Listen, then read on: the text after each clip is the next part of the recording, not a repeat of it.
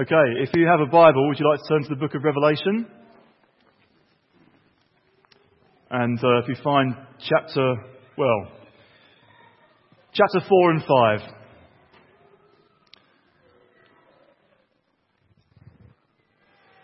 Last time we were in the book of Revelation, we began looking at this simply wonderful, majestic vision that the Apostle John has of heaven. He's invited in to see what heaven is like, God's very presence. And we began by looking at chapter 4. Today we're going to look at chapter 5, but both chapters are part of the same vision.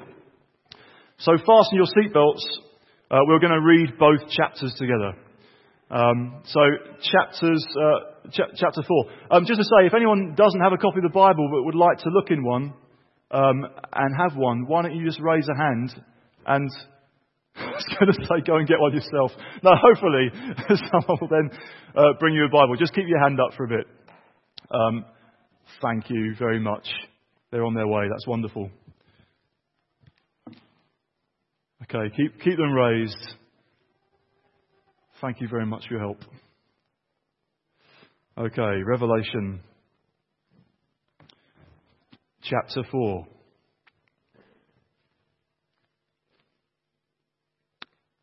After this I looked, and there before me was a door standing open in heaven.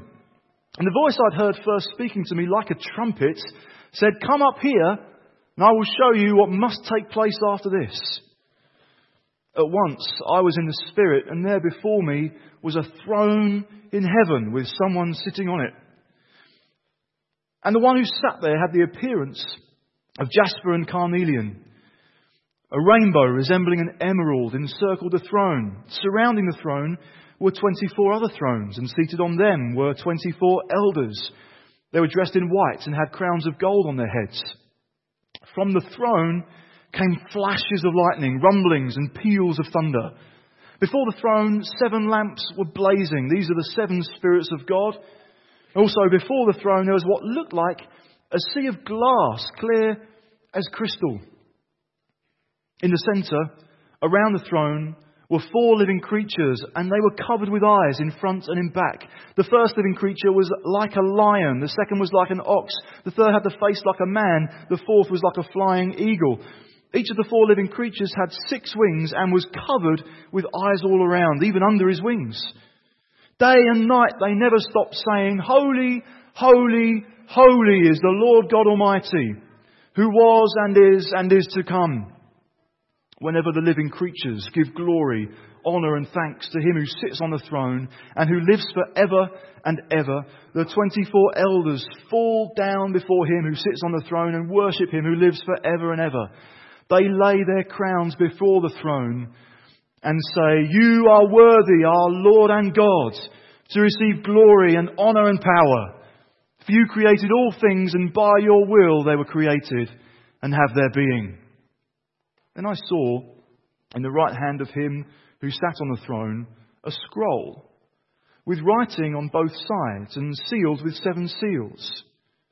And I saw a mighty angel proclaiming in a loud voice, "Who is worthy to break the seals and open the scroll?" But no one in heaven or on earth or under the earth could open the scroll or even look inside. I wept and wept because no one was found who was worthy to open the scroll or look inside. Then one of the elders said to me, "Do not weep. See, the Lion of the tribe of Judah, the Root of David, has triumphed. He is able to open the scroll and its 7 seals." And then I saw a lamb looking as if it had been slain, standing in the centre of the throne, encircled by the 4 living creatures and the elders. He had 7 horns and 7 eyes, which are the 7 spirits of God sent out into all the earth. He came and took the scroll from the right hand of Him who sat on the throne. And when He had taken it, the 4 living creatures and the 24 elders fell down before the Lamb. Each one had a harp, and they were holding golden bowls full of incense, which are the prayers of the saints. And they sang a new song. You are worthy to take the scroll and to open its seals, because you were slain, and with your blood you purchased men for God from every tribe and language and people and nation. You have made them to be a kingdom of priests to serve our God. They will reign on the earth. And I looked and I heard the voice of many angels, numbering thousands upon thousands and 10,000 times 10,000. They encircled the throne and the living creatures and the elders. In a loud voice they sang, "Worthy is the Lamb who was slain to receive power and wealth and wisdom and strength and glory and honour and praise." And then I heard every creature in heaven and on earth and under the earth and on the sea and all that is in them singing, "To him who sits on the throne and to the Lamb be praise and honour and glory and power forever and ever." The four living creatures said, "Amen." And the elders fell down and worshipped. Someone has said, no part of Scripture is more calculated to evoke worship than these two chapters of John's prophecy.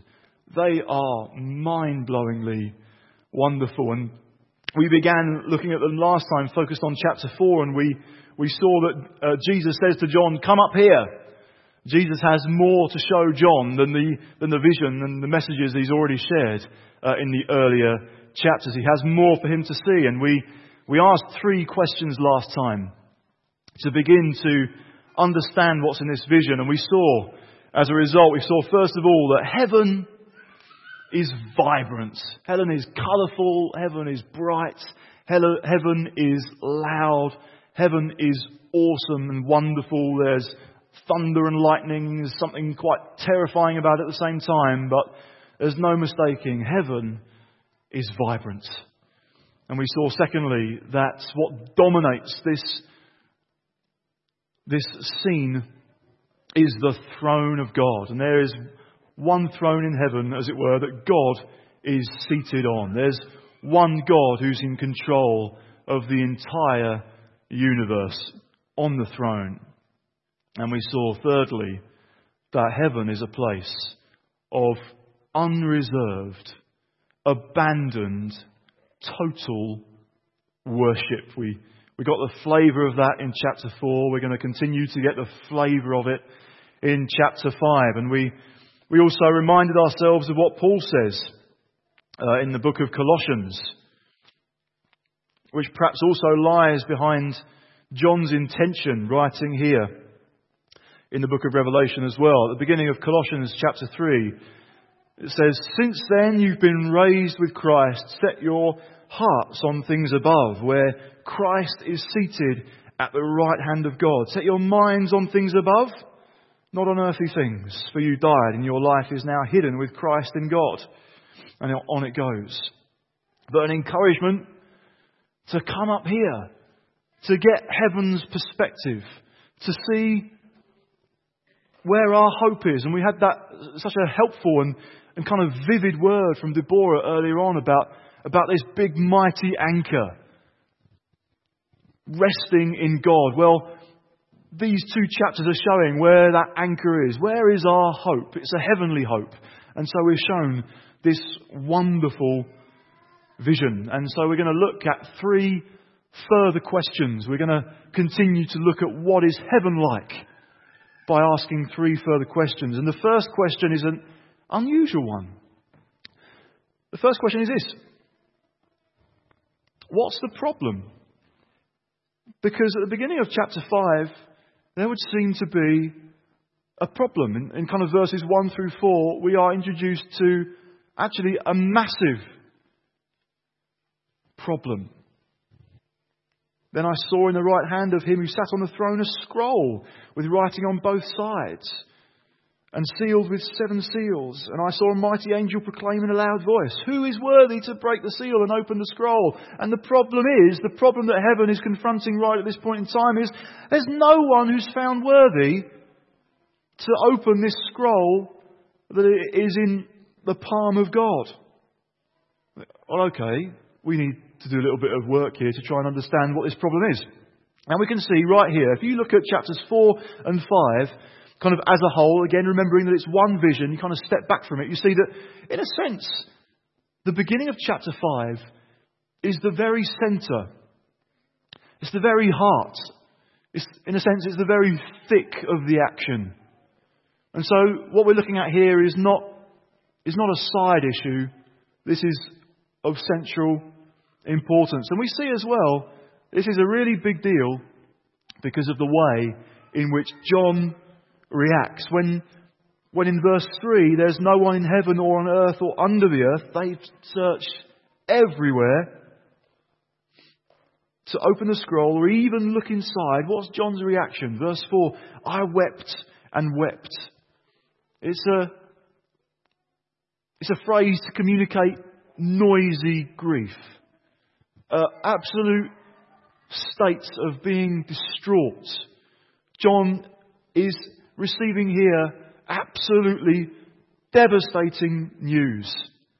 And John Hosier in his book has written, "Heaven, and we sense the entire universe holds its breath." What's going to happen now? We've been come up here. I'm going to show you what must take place, but there's a problem. And we can catch a bit of a sense of it by considering what happens here at Jubilee Centre when we have a wedding. Imagine, if you will, because this hasn't yet happened, and I hope it never does. What happens near the beginning of a wedding ceremony is I or someone else, if they're conducting the service, has to ask a very important legal question. Does anyone here know any lawful reason why this couple cannot be joined together in matrimony? And normally what follows that is a hushed silence, maybe a slight nervous shuffling, and I try and say something after a few seconds, say, right, we can safely move on. But imagine what happened if someone pipes up. They've come in the back, they're sat, and they say, yes, I do. Stop everything. The entire congregation holds its breath. All these plans, all this preparation, this hopefully happy couple at the front of the building who've desired to join their lives together. But someone's got a problem. And do you know what has to happen at that point? Don't ever think this is a joke. Don't ever try this, because this is what will happen. It will stop. And I would say, okay, stand up. You need to come to the front. And I'd take that person to the side and we'd look. Does this person really have a lawful reason? A reason that's kind of concrete why this joining can't take place? What's going to happen? And if it was a joke, I would kick them, and I'd then invite the happy couple to come over and punch them and cross them off their Christmas list forever. Because it's not funny. Well, it kind of is in imagination. But, well, here we have a situation where all of heaven is holding its breath, waiting to see what's going to happen. So what is going to happen? Well, we need to, again, understand how severe this problem is by actually getting to grips, as much as we can anyway, with what this scroll is. Because the whole problem centres around the scroll. What is the scroll? And we kind of get a few hints in the Scriptures. And the most helpful hints we get of a few is in the book of Daniel and in chapter 12. And Daniel is another man. He's in the Old Testament rather than the New. So before Jesus has come. But God reveals a whole load of visions to him as well. And he gets visions and kind of insights in things that are yet to come. And they're like way off into the future. And so right at the end of the book of Daniel, in Daniel chapter 12, God has revealed to Daniel these visions of the future, these visions of the end times. But then in chapter 12 and verse 4 he says, "But you, Daniel, close up and seal the words of the scroll until the time of the end." That's what he says there. And so, rather than have a book with many pages, this is one scroll, one kind of papyrus sheet that's then rolled up, all this writing on it, and it's sealed up. And God says, right, this scroll, as it were, belongs to the end time. And so keep it bound until then. God has been revealing all of His plans, all of His plan for the future of the world. But He's saying, no, keep it sealed up. But now we see in the hand of God this scroll. Actually, as we read on in chapter 6, we see more of what it's about as well, because the seals start to get broken and, it unveils God's plan. And so if you want to think, what is the scroll? It's God's plan for the whole universe. It's God's plan for all of world history. And into chapter 6, as the seals get broken, we see what some of those plans entail, and it's not a comfortable ride. But when you get to the 7th seal, the whole thing is laid out. And what happens? Well, God's kingdom is fully established. Every other kingdom totally annihilated and defeated. There's one God, there's one kingdom, and therefore peace and justice and righteousness and joy reign forever. That's what happens when the scroll is fully open. So, it's really, really important that there's someone who can open that scroll, that there's someone who can bring about the plan. Otherwise it just remains wrapped up, sealed up, closed up. Not going to happen unless someone can take it in hand. This is God's plan. It's really, really important. The destiny of the church and of the universe itself hangs in the balance right at this point. That is the problem. Let's just consider this for a moment, because if we don't appreciate the full weight of bad news, we never appreciate the full weight of good news. Right now, we've got to consider the bad news. What would the bad news be? What would the universe look like if God's plan for the universe was never revealed, was never unfurled, as it were? For God's people, no protection. For the church, no glorious future. For those who've experienced persecution and hardship and trial because of their faith in the Lord Jesus Christ, no justice, no ultimate triumph. We see a little bit later on in this chapter 5, we see the living creatures, or maybe it's the elders, holding the prayers of the saints in big bowls. And so all the prayers do not register, are not answered. There is no new heaven, there is no new earth, there is no eternal inheritance, there are no rewards for persevering, there's no wiping away of every tear. That's why John wept and wept. That's why he's involved in this moment of noisy grief. Now, if you're a Christian in 1996, you might remember the song, "There's a Place Where the Streets Shine." And if you were a 15-year-old boy who still had a head of hair and who just bought his first electric guitar, that was the song you wanted to play. It was this vibrant, happy song, and not only was it godly, but it really had a mean riff. And so you could really get into it. There's a place where the streets shine with the glory of the Lamb because of you. The words of that song would be completely different if no one can be found to open the scroll. There is pain. There is sadness. There is suffering. there are tears. There's still sin. There's still injustice. There's still death. And because you fell. Ba, ba, ba, ba, ba. Because you fell. Ba, ba, ba, ba, ba, ba. Because of the scroll. It's a bad rhyme, sorry. That no one can tell. All our sins are still around. Do, do, do, do, do. We will die forever. You get the message. That is... You're laughing. It's the bad news. That's the bad news. John wept and wept. He was allowed, for a verse or so, he was allowed to imagine an eternity in which the plans of God remain sealed up. He's allowed to anticipate an eternity of God's will not being done. Ouch. Let's pray. No, we're going to carry on. Well, what does that say to us? How does that help us? Well, I don't know if it was Lindsay earlier on who just came and shared, there's a lot of pain. A lot of problems. Actually, God's people, we're not immune from problems.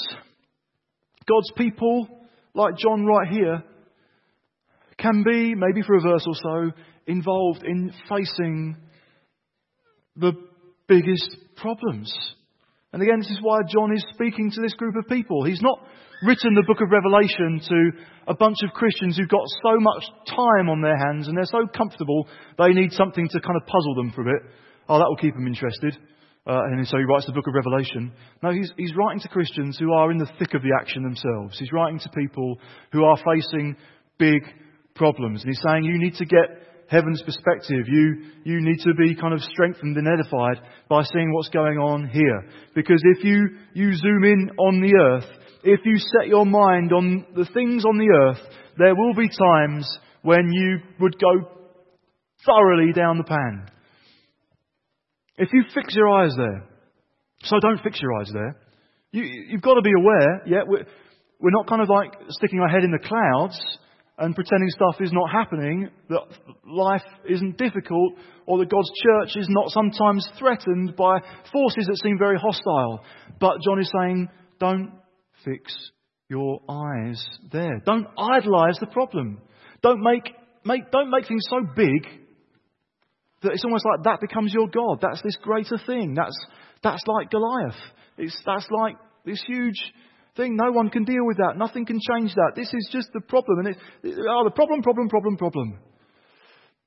And John's saying, for a moment, I looked into this horrific scenario. But it doesn't end there. It doesn't end in verse 4. And therefore, this message doesn't end with, there's a big problem, which is good. So, second question is, who is worthy to open the scroll? Because someone is found worthy to open the scroll. And we see that in verse 5. Then one of the elders said to me, do not weep. Yes. See, the Lion of the tribe of Judah, the Root of David, has triumphed. He has overcome. And he is able to open the scroll and its 7 seals. And so we see here the one who is able. And it uses, again, vivid symbol and image, but it's talking about Jesus. How do we know that? Well, it uses this verse, this phrase here, see, the Lion of the tribe of Judah. Well, what's that to do with? That refers us back to the book of Genesis and chapter 49. And near the end of his life, Jacob, or Israel, was, as it were, looking into the future and kind of seeing what God had in store for his sons. And he sees that actually a future ruler of God's people is not going to come from the tribe of Reuben, who was the oldest of his sons. It's going to come from Judah. So in chapter 49 and verse 8, Judah, your brothers will praise you. Your hand will be on the neck of your enemies. Your father's son will bow down to you. You are a lion's cub, O Judah. You return from the prey, my son. Like a lion, he crouches and lies down like a lioness. Who dares to rouse him? So that was understood to be a prediction about Jesus. The ruler that would come, descended from Judah, who would be utterly victorious, like a lion, tenacious, strong, defeating every foe. And so, Jewish people were expecting a Messiah who would come and be triumphant. This lion of strength. And it's a similar message, if you like, by the title that's also given, the root of David. David descended from Judah. David was a great king. There was a time where the nation encountered a lot of success in military terms. Yes, power, strength. Root of David. There's going to be another king. He'll come. He'll descend from David, but he'll be greater from David. So he's not just the branch from David, he's the root. Come on, the Saviour's here. Yes! See, this great one of strength. And he brings about a complete victory. And he can open the scroll, and therefore God's kingdom is absolutely guaranteed. We don't have to sing the twisted version of There's a Place Where the Streets Shine. We can sing the actual version. There is a place where the streets shine with God's glory. Wonderful. There is protection for God's people. There is a glorious future hope. There is justice for the oppressed. There is an ultimate triumph. The prayers of the saints do register in heaven. There will be a new heaven and a new earth. There will be an eternal inheritance with eternal rewards for persevering. Every tear will be wiped away. There will be joy everlasting, a wedding, a feast, a banquet. Come on! This is what we get to see. The Lion of the tribe of Judah, the root of David, has triumphed. He's able to open the scroll. He guarantees the kingdom of God. And so the earth will be filled with the knowledge of the glory of the Lord as the waters cover the sea. It's guaranteed the Messiah has come. Then what happens? You can almost imagine that John has, that the elder, one of these angelic figures, has come up to John and says, look up, see the Lion of the tribe of Judah. He turns around, and what does he see? Then I saw a lamb. Don't you just love this book? It does weird things. It's a vision, so it can do absolutely what it likes. We were turning around, we were expecting to see a lion. Lo and behold, then I saw a lamb, looking as if it had been slain, standing in the centre of the throne. Now, kingdoms on the earth tend to choose impressive animals as like a national symbol. So, Great Britain has the lion, the 3 lions on the shirt, which is kind of appropriate. Apparently Russia has the bear. The USA, they go for the greatest of birds of prey, so they're the eagle, great eagle. France, apparently, I think, goes for the tiger. These great kind of symbols of strength and power and glory. And what does the kingdom of God go for? It goes for the lamb. Looking as though it had been slain. Now, you might know where this is headed, but nevertheless, let's just stick with it at this point. This is strange. This is an odd symbol to go for, because a lamb suggests weak.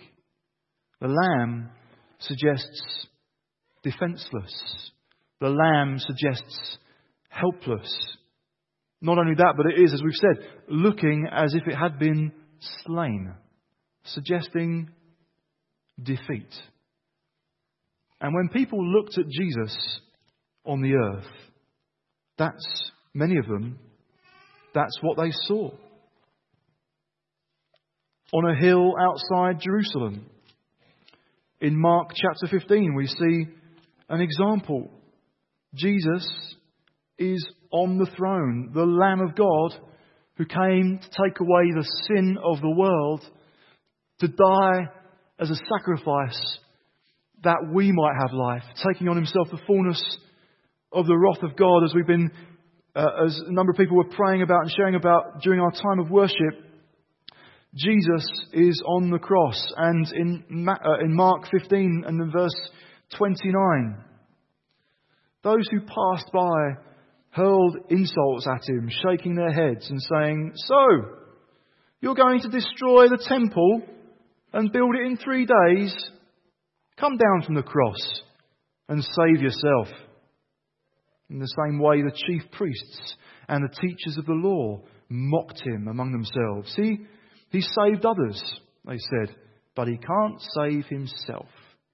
Let this Christ, this King of Israel, come down now from the cross, that we may see and believe. Those crucified with him also heaped insults on him.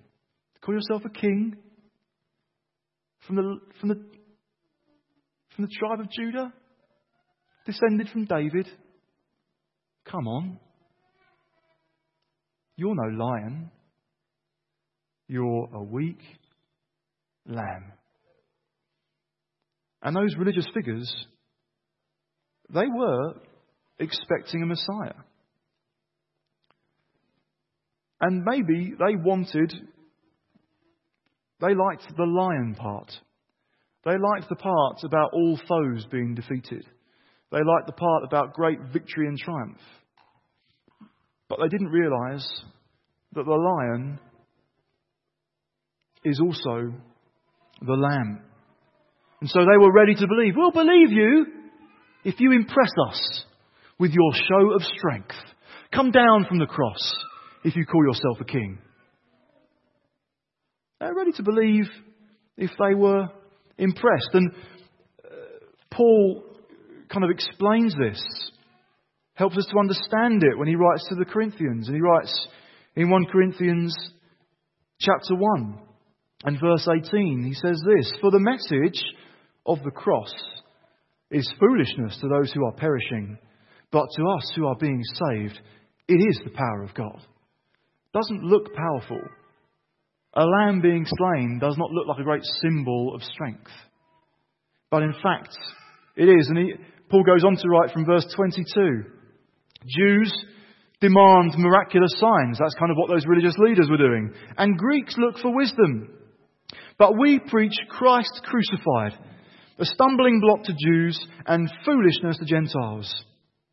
But to those whom God has called, both Jews and Gentiles, Christ, the power of God and the wisdom of God. For the foolishness of God is wiser than man's wisdom, and the weakness of God is stronger than man's strength. And perhaps for some people, and for some people even here, that can be a way that you think about God and about Jesus. God, I'll believe in you if you really impress me. I'll believe you if you convince me that you're really strong. Why don't you perform some miracle now? I'm waiting. Why don't you impress me, God? And in a sense, that's the mindset of the Jews that Paul describes. There's a mindset too of the Greeks, and this can be a way of thinking too. I'll believe in you, God, when you satisfy my way of thinking. When what I can see of you satisfies what I think is wise, what I think is clever. Now God, in His infinite wisdom and in His infinite power, when He designed the way in which we are to be saved, by putting our trust in Jesus and repenting of our sin, He didn't do it in such a way as to try and impress us, or to try and kind of satisfy us, as if we are the kind of acid test of what's really wise and what's really persuasive and what's really strong. God is not some insecure friend who's wanting to do what will please us in order to be our friend. He's God. He doesn't have to do things our way. He doesn't have to follow what we think is wise. And so it isn't God who has to change. It's us It's not God who has to humble himself. Would you be my friend? It's us who need to humble ourselves. God, I've seen something. This is mind-blowing. Actually, it's okay to say we don't fully understand it. John kind of grapples here. He says, yet the lion and the lamb, there's no one way of describing it. There's no one way of just neatly summing up God's gospel. It's big. We looked at a big problem, but now we're looking at a big gospel from a big God who can't just be summed up from one kind of little photo that we quickly take in heaven. He's huge. So there's a challenge. Are we going to come to him? Or are we kind of keeping God at arm's length until we're satisfied? Well, let's humble ourselves and come to him. But also here, what this shows us is big encouragement for God's people to overcome in the same way that he has overcome. Sometimes being a Christian means looking like a loser. And is it any wonder? Because for Christ, coming to save us involved looking like a loser.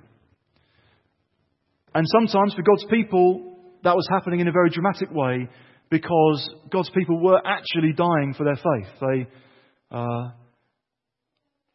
They were being martyred. And some of that is the background to the lives that John is writing to in the book of Revelation. People were dying for their faith. Sometimes being a Christian involves looking like we're on the losing side. And sometimes in simpler ways, in smaller ways, perhaps in less significant ways, but in ways that still affect our lives, Christianity involves looking like the loser. So at school, what is it like to say no to ungodliness that everyone else is doing? What is it like to know that you're in the minority because of what everyone else feels very free to do and throw themselves into? Well, standing true and persevering, even when we look like we're on the losing side, is actually what the Bible calls overcoming. And it's what Jesus has done gloriously, and it's what we're called to do, because we've got our anchor in heaven. That's the one anchor we've got, and it's firmly planted in a glorious future with Almighty God. So there's a lot of encouragement here. The lamb looks weak, but is actually strong. And I think that's what John is getting at here when he says it's got 7 horns. Horns are a symbol of strength. The lamb looks foolish, but actually it sees everything. It knows everything. It has 7 eyes. The lamb looks as though it's about to die. It's wounded.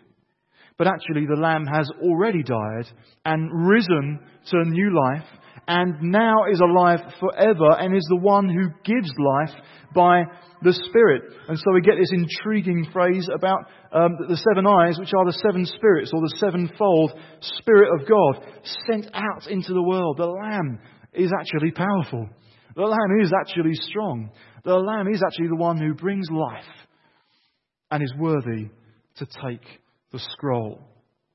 A big problem, but and the Bible reveals a big God with a big gospel and big encouragement for us. So, third question. In chapter 5, how does heaven respond to all of this? It is a big response. It's almost like there's this growing crescendo of praise. Cast your mind back to the beginning of chapter 4. We saw the throne. The camera zoomed out one step from the throne and we saw these mysterious 4 living creatures. And they sing a song. Holy, holy, holy is the Lord God Almighty who was and is to come. And the camera then zooms out from those 4 living creatures who represent the whole of God's creation. And it zooms out, and now we see these 24 elders. And they pipe up with their song. You're worthy, our Lord and God, to receive glory and honour and power, for you created all things, and by your will they were created and have their being. Then those 2 groups of angelic beings club together, and they sing a new song, because what they have seen, what they've heard, what's just taken place deserves something new. It deserves a new song, creative song for rejoicing, because they've now seen you are worthy to take the scroll and to open its seals, because you were slain. And so there's this new song that begins to reverberate around heaven. But then the camera zooms out one stage further. Can it get any bigger?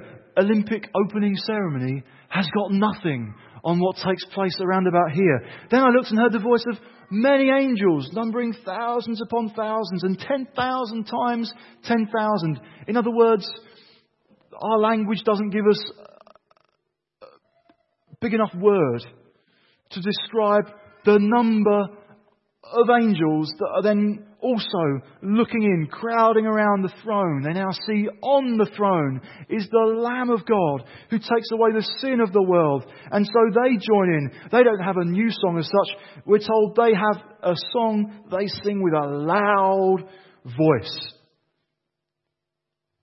Innumerable angels with a loud voice. That's big. Worthy is the Lamb who was slain to receive power. And they can't just sum up what he's worthy to receive in just one word.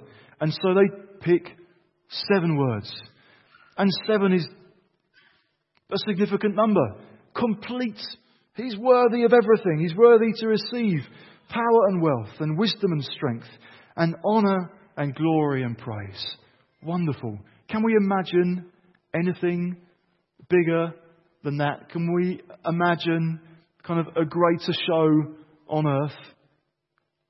I think that would be pretty huge, even if it stopped there and then the response gets even bigger. Then I heard every creature in heaven and on earth and under the earth and on the sea and all that is in them singing, to him who sits on the throne and to the Lamb be praise and honour and glory and power forever and ever. And if you like, that becomes an anthem that echoes and rings out through other chapters in the book of Revelation. You are worthy, the one who's seated on the throne and the Lamb. So because we had this moment where we were allowed to see how big the problem was, all it does is serve to then magnify the praises of God forever. This big, huge response of praise.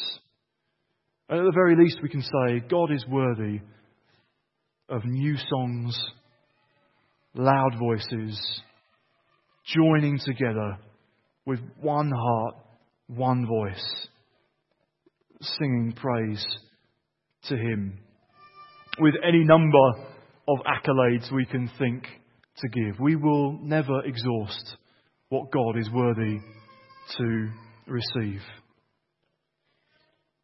What we see from this response in heaven as well is, again, alongside the big problem that we saw to start with, there's a big God with a big gospel, and we also see that God has got a big plan. Let's go back to the third song, which is the middle of the 5 songs. In verse 9 it says, you are worthy to take the scroll and to open its seals because you were slain. Goes on, and with your blood you purchased men for God from every tribe and language and people and nation. You've made them to be a kingdom and priests to serve our God, and they will reign on the earth. Now earlier on, in the opening verses of chapter 5, this search takes place. They're trying to find someone, just one person, who's worthy to open the scroll. And they find no one. Now, there's a different search. God searches out the whole world to gather people that He has purchased with His blood. Where from? From every tribe and language and people and nation. Why has He done this? To forgive our sins only and then send us on our way? That we might have an eternity of twiddling our thumbs in boredom, but at least go, well, at least there's no pain here. No. You have made them to be a kingdom, priests to serve our God, and they will reign on the earth. God is on the throne. And He is about gathering this multi-ethnic group of people from all ages who will gather around the throne to worship Him and will even join with Him in reigning on a new heaven and a new earth. That's big. That's big. Today, let's just get again heaven's perspective. Heaven's perspective means that we don't ignore big problems. We're not living in some kind of cloud cuckoo land, wearing a forced smile, pretending that everything is just going swimmingly well. That there are no problems here. No, what we do, by getting heaven's perspective, we face big problems knowing that the very biggest problem in the whole universe was solved by a big God. And not only that, but we're now part of a big plan.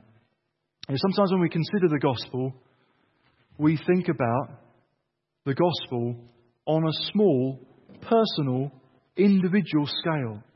The gospel is about my sin, the offence that I have caused to God. It's about my wages that I've earned by my sin, and it's about Jesus who took my place and received on Himself the punishment that I deserved, so that I might receive His righteousness, that I might ultimately be seated in heavenly places with God, that I might have my sins completely forgiven. And that is the gospel. That is the truth. At the personal scale. What this passage in Scripture invites us to do is see the gospel, the good news, in its complete bigness. We see that it's massive. And what we see here that evokes worship in us is that ultimately it's not about me. The whole of heaven hasn't gathered round me. I am drawn in and caught up with what heaven is caught up with, and it's gathered around Him, and it's gathered around what He has done, and it's gathered around how worthy He is and how massive His love is. It's gathered around the Lion and the Lamb, and marvelling at the sheer grand scale of God's plan. Think about that when you next gather together in your core group. Little old us, in little old lounge, little bread, little wine, a discussion. And there's a city out there, there's a street out there, and they outnumber you. There's a city out there, they outnumber you.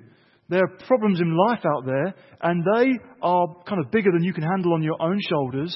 And there's stuff that we want to gather around to pray with each other for, to do with work, to do with health, maybe even in situations in this room, to do with persecution and hostility and uncertainty. And I don't know where to put my hope. And I've got my little anchor, but I need to cut it off because my hope is in heaven. When you're there and you feel, I'm small. We are small. We are vulnerable. We feel threatened. We don't know what the future holds in any detail whatsoever. I would invite you at that point to hear these words. The voice of Jesus. Not in a hushed silence, but in a trumpet blast. Come up here. Come and see things the way I see them. I see those things. I know them. But would you look at this? Would you see, oh small church, what a big thing you're a part of? Would you see my little sheep, the lion and the lamb who's seated on the throne? Would you see how he has overcome the very greatest problem? One way or another, live or die, in sickness or in health, poverty or riches, success or failure, looking like a winner or looking like a loser, you're an overcomer. You're a more than conqueror. See what Jesus did, and you're a part of him. See what I have done, and come and join with me. I've got a big plan. I've got a big plan for the whole universe that nothing can thwart. Your life is part of that. Your Monday to Friday, 9 to 5, is part of that. Your whole week is part of that. And there's nothing that you are experiencing right now that threatens the fullness of God's plan. So we can remind ourselves, that passage in Colossians 3. Now, since then, you've been raised with Christ. Set your mind, set your hearts on things above, where Christ, the Lion and the Lamb, is seated in eternal glory. Let's pray.